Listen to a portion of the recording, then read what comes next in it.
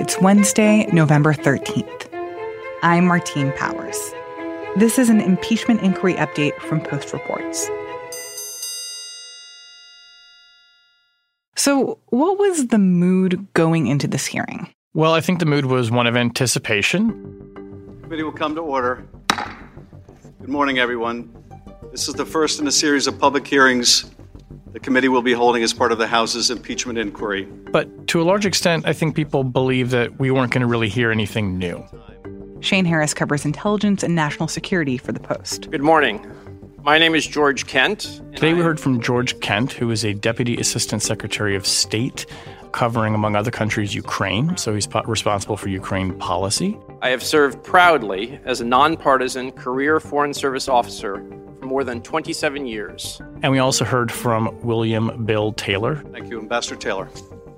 Mr. Chairman, I'm appearing today at the committee's request. Who is the chargé d'affaires at our embassy in Kyiv, Ukraine. He is the senior American diplomat at that embassy.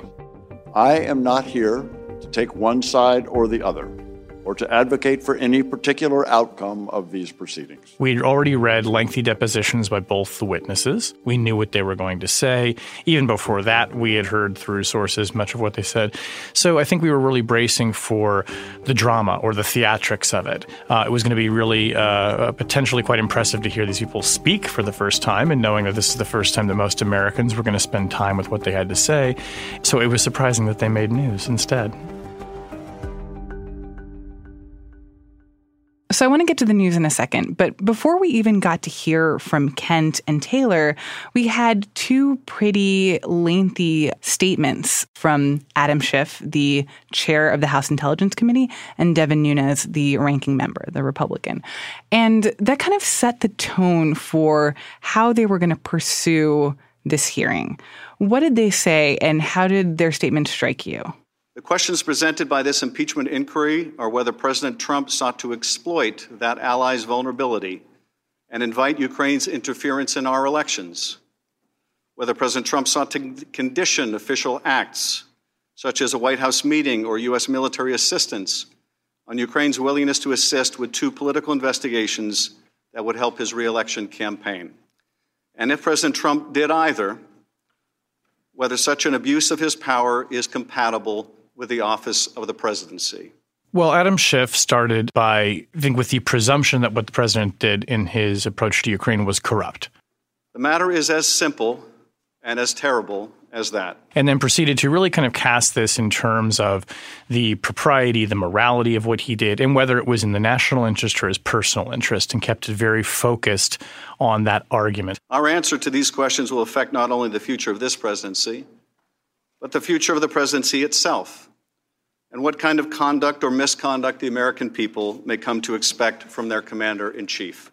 The Republican, Devin Nunes, who we know does not believe this was impeachable conduct and has been very outspoken about this, rather than trying to undermine so much the Democrats' case kind of point by point, he really kind of did like a shotgun blast. After the spectacular implosion of their Russia hoax on July 24th, in which they spent years denouncing any Republican who ever shook hands with a Russian. Where he was saying this isn't about, President Trump's behavior and this phone call with President Zelensky. This is another sham by Democrats, and this is them trying to go after the president because they couldn't prove he was a Russian agent. On July 25th, they turned on a dime and now claim the real malfeasance is Republicans' dealings with Ukraine. If you were genuinely tuning into this for the first time as a viewer and had never seen any of this, I think you'd be very confused by what Devin Nunes was saying, because it was sort of a grab bag of accusations. In the blink of an eye, we're asked to simply forget about Democrats on this committee, falsely claiming they had more than circumstantial evidence of collusion. Some conspiracy theories. We should also forget about them trying to obtain nude pictures of Trump from Russian pranksters. Some longstanding Republican talking points as compared to Schiff's, which was very kind of like focused like an arrow. And as you mentioned, one of the first things that people picked up on from Bill Taylor's testimony was this piece of information that hadn't been in his deposition previously. We hadn't heard this before. A phone call that apparently one of Taylor's staffers had heard between President Trump and Gordon Sondland. Explain to me what this revelation was and why it could potentially be important. Yeah, this is very revelatory. So Bill Taylor told the committee that only this last Friday, so a few days ago, he had a conversation with a member of his team, a staffer evidently there at the embassy in Kyiv, who told him about a lunch that he was at with Gordon Sondland back on July 26th, after President Trump has that fateful phone call with President Zelensky of Ukraine. Gordon Sondland, of course, being the U.S. ambassador to the European Union and Trump's kind of designated point person on Ukraine. And according to Taylor, this staff member says, I was sitting there and heard Ambassador Sondland have a cell phone conversation with President Trump. In the presence of my staff at a restaurant, Ambassador Sondland called President Trump and told him of his meetings in Kyiv. The member of my staff could hear President Trump on the phone asking Ambassador Sondland about the investigations. He was talking to him about how things were going in Ukraine.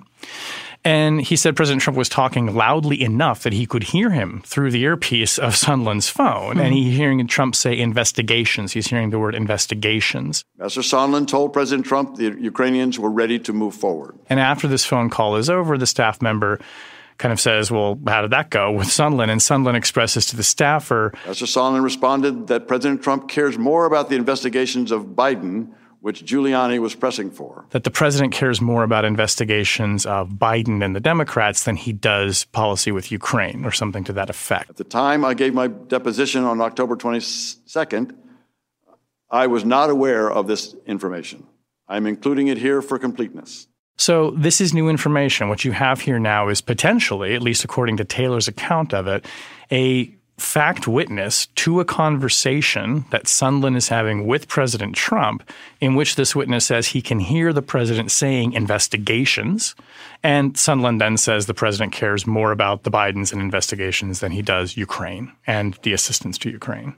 Because up until this point, what we had heard from Taylor and also from Kent was this idea that people around the president were taking part in this pressure campaign, people like Rudy Giuliani, that they were trying to convince Ukraine to start these investigations in exchange for military aid, but that none of that directly implicates the president as the person who is directing this. And that this is one of the first pieces of evidence, at least from Taylor, that says President Trump was the one who wanted this, and he said it out loud. Yeah, that's right. This would be somebody who's hearing it come from the mouth of the president. And you're absolutely right. So far, the witnesses have been able to say, well, I heard about the president's views from someone. I heard it through two people. This has led Republicans to talk about there being hearsay or double hearsay or triple hearsay, they'll say sometimes. That's not the case here. This is somebody who at least he's on one end of the phone and can hear the president. And it very much undercuts this strategy all along by Republicans in the White House, which is to do everything they can to distance the president from the activity, even to the point where we've reported recently in the Post that there's one line of attack Republicans are considering, which is trying to say that Mick Mulvaney or maybe other people in the administration were doing all these things without the president even knowing. So essentially saying he was totally in the dark, which I think was never really that believable. But if there's a witness to this conversation only 2 days after the phone call that is the, red hot center of this entire impeachment inquiry, that is going to be very compelling testimony. And we think that the committees are getting ready to depose that person now. And I wonder what that means for Sondland if that phone call was not a thing that he had mentioned in his initial deposition or even his addendum to his deposition that we've been hearing about. Yeah, Gordon Sondland is, I would imagine, probably watching with great interest that testimony by Ambassador Taylor, which, of course, Taylor only inserted into the record here just in recent days. Sondland has had a very problematic experience, let's say, before the impeachment investigators, and he is going to be called in public hearings next week. Look, he was already going to have Democrats especially going after him about the inconsistencies or the omissions in his testimony. This will only add to that, and I presume could become, if not the focus of the entire interrogation of him, it'll be playing a very big part early on in their questioning. Were there other moments that you thought were interesting? Also, I thought with the Republican questioning, when it came time for their counsel to ask questions, there was a lot of an effort to try and get the witnesses to comment on he was asserting President Trump's views on corruption might be? Or don't you think it's possible that President Trump was suspicious about corruption? You yourself are saying corruption is a problem. And making the case that corruption is rampant and widespread in Ukraine and therefore worth investigating. Absolutely. And George Kent even said that. I mean, he talked quite clearly about the fact that corruption is a big problem, and a lot of what U.S. efforts are designed to do are to try and strengthen the process of the rule of law. But the witnesses, I think, were very careful not to get drawn into sort of letting the Republican counsel put words in their mouth to sort of speak for the president. Okay, so Hunter Biden's added to the board of Burisma. Now, do you think that creates a problem that Burisma may be adding people to its board for protection purposes? Sir, I work for the government. I don't work in the corporate sector. And so I believe that companies build their boards with a variety of reasons, not only to promote their business plans. Well, that was particularly precarious for Kent because he had previously said that he was also concerned about the fact that Hunter Biden had taken up this position on the board of Burisma, this Ukrainian company, and that he'd said at the time that his concern was about the appearance of a conflict of interest, which is different from an actual concern about corruption in that situation. But you could see the counsel for the Republicans trying to get Kent to dig into the idea that maybe there was something there with Hunter Biden being on this board. Yeah, exactly. And it's important to remember that sometimes the appearance of conflict of interest is enough to create one. That's even according to ethics guidelines that government officials have to follow.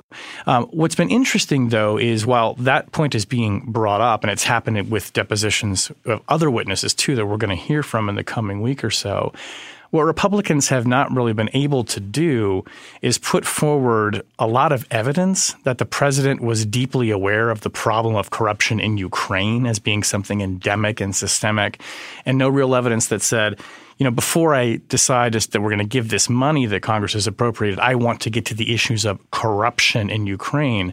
Broadly speaking, he really, even on that phone call, only talks about the Bidens, about the energy company, and about this theory about Democrats. And when pressed on this, White House officials have been asked, well, can you point to any other areas where the president has expressed concern about giving U.S. aid to countries with a noted history of corruption? And they can't point to one. I feel like one of the big questions that people had going into these hearings was whether or not Democrats were going to be able to get these witnesses to explain things in a way that is actually understandable or leave regular people who don't follow the inner workings of the government with a feeling of, oh yeah, there was something wrong here. I wonder if you felt like these kinds of questions were able to achieve that. We're able to leave a regular person with a sense of like, oh, these guys were actually really concerned and they don't just have an axe to grind. Yeah, I think they came across as people who were concerned. Certainly Republicans will look at this and think they come across as people also who objected to the president's policies or objected to what he was doing and will be defensive of the president that way. But to your point about if you were just comparing sort of the line of attack that the Democrat and the Republican used, the Democrat one seemed a lot more effective insofar as he was asking the witnesses to talk about things that they saw or things that they said or heard or things that they felt. Whereas when the Republican counsel came up, he was trying to get them to comment on how other people may have felt. Well, don't you think that the president could see it this way? And you could just tell that they were uncomfortable trying to stand in someone else's head. But I do think if you watch this and you really sat there for a good 2 hours or so that it took, you probably would come away with a broad understanding of why these career people felt that what the president and Rudy Giuliani in particular were doing was counter to U.S. interests as they saw it. And I think you would definitely have the feeling that, these are people who can speak with authority to what is in the U.S. national security interest because they've been working to further that for decades. And it's interesting, even the way that they talked about Ukraine was different from what I would have expected. In their initial statements, they talked about Ukrainian freedom fighters kind of in the spirit of the American Revolution and that they're patriots and that they were really trying to reframe the way that we understand this. I thought it was interesting how both witnesses tried to frame this whole question around aid to Ukraine in terms of the strategic interests of the United States and the historical significance of it. During your testimony, Ambassador Taylor, You also said that more Ukrainians would undoubtedly die without U.S. assistance. Why is that? Mr. Chairman, the security assistance that we provide, it takes many forms. We give money, we give military assistance to this country in order to be a bulwark against Russia, because we're trying to keep Russia from realizing its territorial and imperial ambitions, right? These weapons and this assistance, it allows the Ukrainian military to deter further incursions by the Russians against Ukrainian territory. This is sort of a remnant of the Cold War struggle that is very much linked to what American history in Europe has been for the better part of the past 8 decades.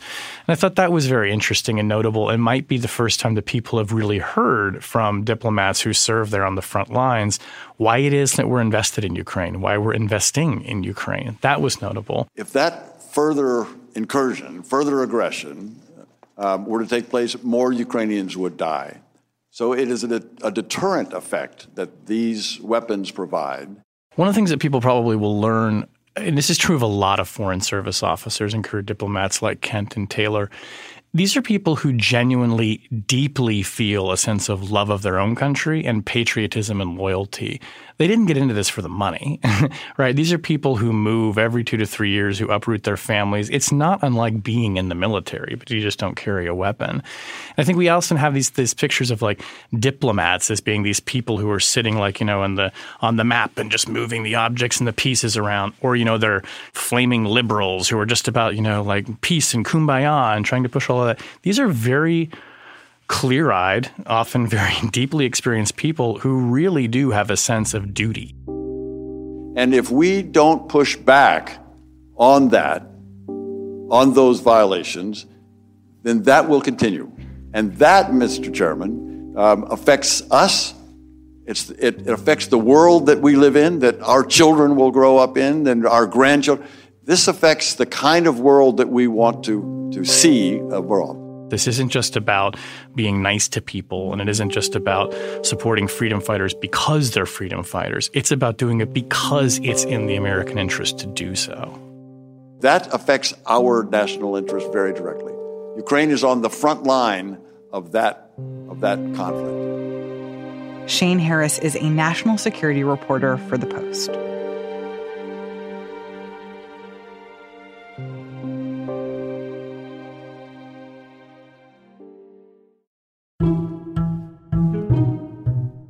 That's it for this segment of Post Reports. Full episodes of our show come out every weekday afternoon. You can subscribe at postreports.com or wherever you get your podcasts. I'm Martine Powers. Thanks for listening.